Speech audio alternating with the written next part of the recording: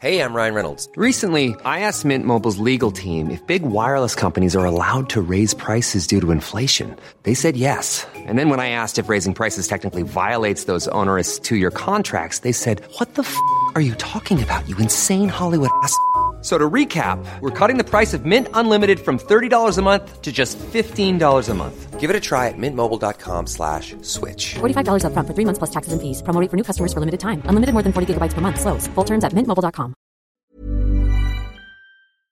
Do you know a student getting ready to go to college? Or are you looking at going back to school yourself? The Woodward Hines Education Foundation and the Get to College program help more Mississippians get to and through college to get certificates and degrees that lead to meaningful employment.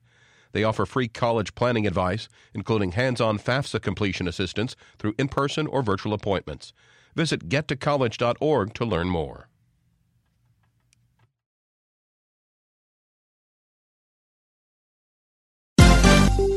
This is MPB News. Hi, this is Karen Brown. Thanks for checking out the Mississippi Edition podcast. If you like what you hear, click subscribe, hit like, or leave us a comment if your app has that feature. Then find other MPB podcasts by searching MPB Think Radio on your favorite podcasting platform. Thanks.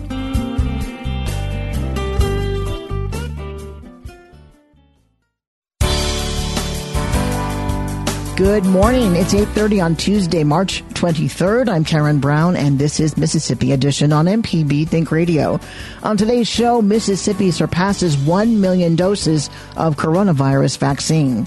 Then we examine the targeted strategies officials are using to reach work communities that suffered outbreaks at the start of the pandemic. Plus, FEMA offers funeral assistance for families managing COVID-19 related deaths. This is Mississippi Edition on MPB Think Radio. The Magnolia State's vaccine rollout is hitting new benchmarks as the state tops 1 million doses of coronavirus vaccine. More than 350,000 people have been fully vaccinated against the coronavirus in Mississippi, and around 700,000 have gotten at least one shot. State Health Officer Dr. Thomas Dobbs says it's a testament to the system the state has put in place. It's been a phenomenal effort with great partnerships. I can't speak enough to these National Guard men out here and women. They've done a phenomenal job working with our public health folks to set up really, I think, a model of the nation immunization process. If you look at the number of vaccines that have been distributed in Mississippi to date, the majority of doses have come through these type of sites, now located in 24 locations and growing. So really a powerful shout out to the success of these collaborations and to our everyday Mississippians. Today, Mississippi is reporting 95 cases and 0 deaths. That's a phenomenal number. Certainly want it to be lower, but we've come a long way. And why have we come so far? We've come so far for a few very simple reasons. We are here now because we've seen a phenomenal immunization effort, and we see that most of Mississippians over 65 and a growing percentage of Mississippians over 50 are vaccinated and protected. We know that they're much less likely to have severe disease and much, much less likely to go to the hospital or to die. So that's phenomenally important. But also, and I'm so very proud of my fellow Mississippians, that as we have added to our immunization stronghold of protection, we've continued to wear masks in public. Not because we have to, but because we know it's the right thing to do. Governor Tate Reeves says the 1 million shot milestone is significant, but he recognizes there will be hurdles along the way to 2 million. I also want everyone to know that while today marks a major milestone of 1 million shots,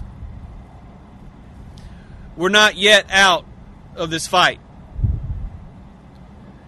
In fact, we know that the next million shots are going to be harder to get than the last million. They're going to be harder to get because of vaccine hesitancy. We have vaccine hesitancy in our state just like we see all around the nation. I want you to know, many of you saw me. I've taken the vaccine. My family has taken the vaccine. Many great physicians and community leaders around the state have taken the vaccine. And so in the coming weeks and months, we're going to continue to urge our fellow Mississippians to do just that, to take the vaccine themselves. Coming up, we examine the targeted strategies officials are using to reach work communities that suffered outbreaks at the start of the pandemic. This is Mississippi Edition on MPB Think Radio. Hello, I'm Dr. Nancy Lottridge Anderson, president of New Perspectives, a fee-only financial advising firm and co-host of Money Talks. For over 10 years, Money Talks has been answering your personal financial questions and sharing knowledge about money management. Money Talks can be heard Tuesdays at 9 a.m. on MPB Think Radio. Podcasts can be found on our website, money.mpbonline.org, or on your smart device's podcasting platform.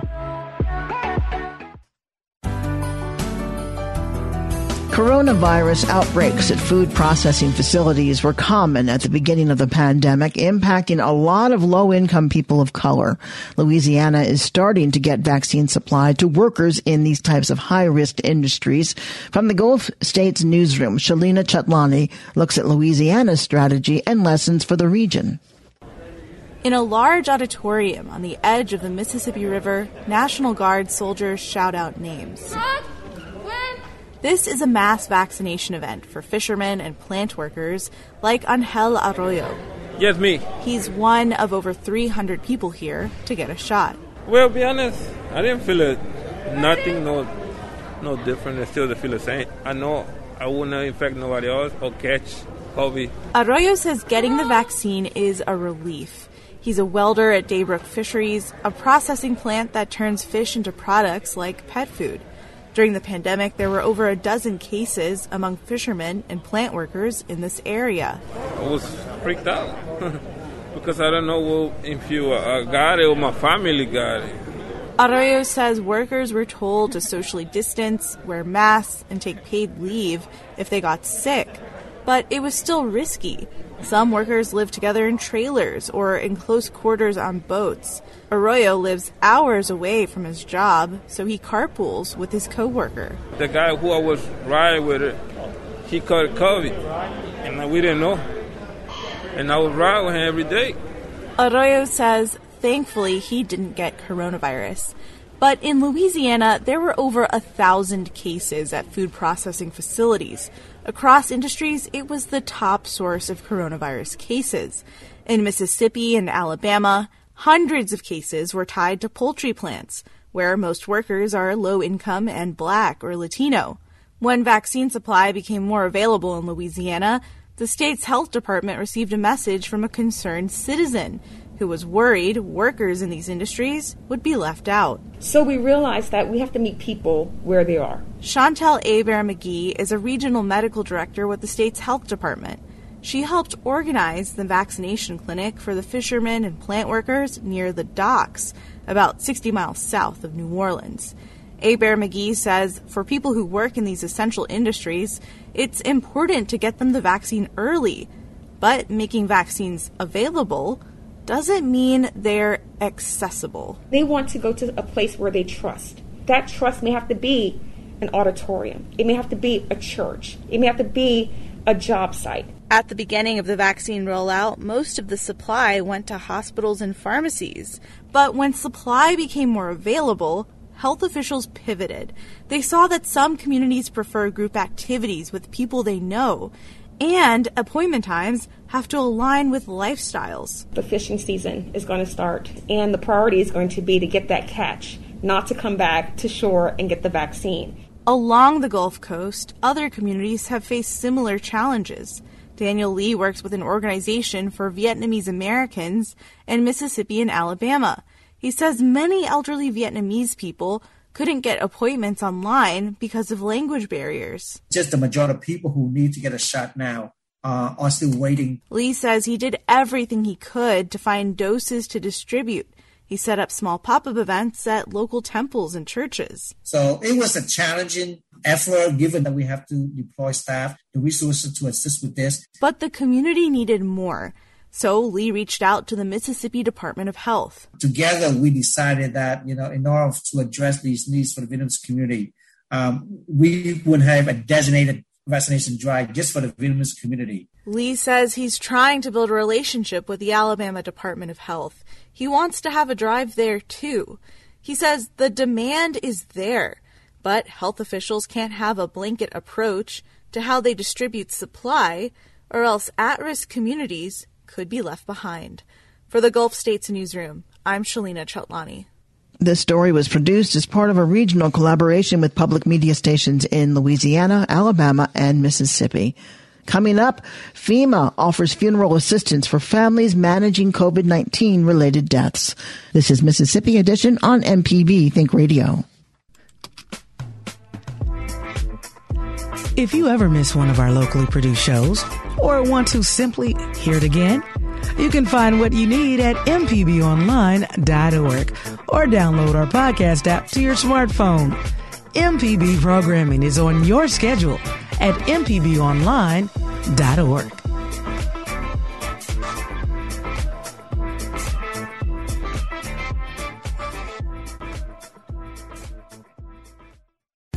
This podcast is a local production of Mississippi Public Broadcasting and depends on the support of listeners like you. If you can, please donate today at mpbonline.org. And thanks.